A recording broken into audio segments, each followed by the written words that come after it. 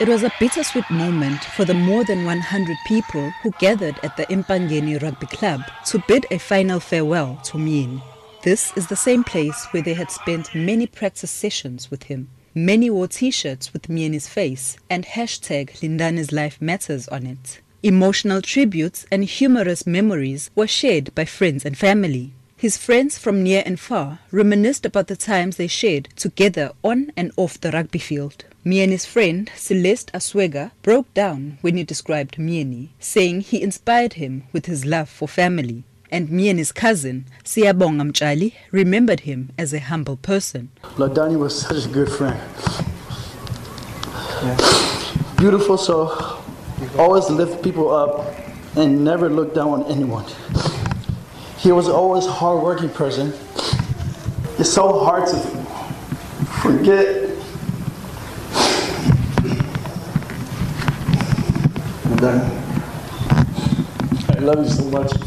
I always knew him as a great person, who was loving.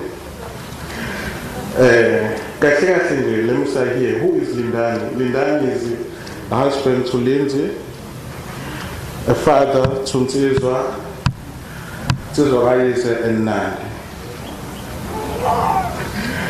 a grandson to Ogo Kikai, a brother, a cousin, a nephew, a friend to each and every one of us here. It is clear that Myeni's death has left an irreplaceable void for his wife and 2 children. His wife, Lindsay, who has filed a wrongful death lawsuit against Honolulu police, says she drew strength from her South African family. Actually, the family and friends and neighbors have been so overwhelmingly supportive and loving, and they really know, it's Zulu people know the true sense of family. I need the government's help to get me citizenship so I can stay in my children's home country without my husband. We always wanted flexibility to be in whichever country that the kids can prosper most, and right now I feel like this is the safest country for them. I don't want to raise kids that are considered black in America, where clearly it's not safe. KwaZulu-Natal Premier Sihle Zikalala renewed his call on US President Joe Biden to intervene in the police investigation into Myeni's murder.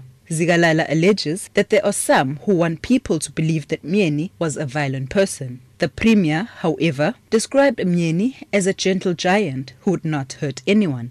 We pin our hope to the US authorities, including US President Joe Biden, that his intervention and as well as the social organizations might help the wheel and turn the wheel for justice, so that we will know what happened with the life of Mr. Lindane.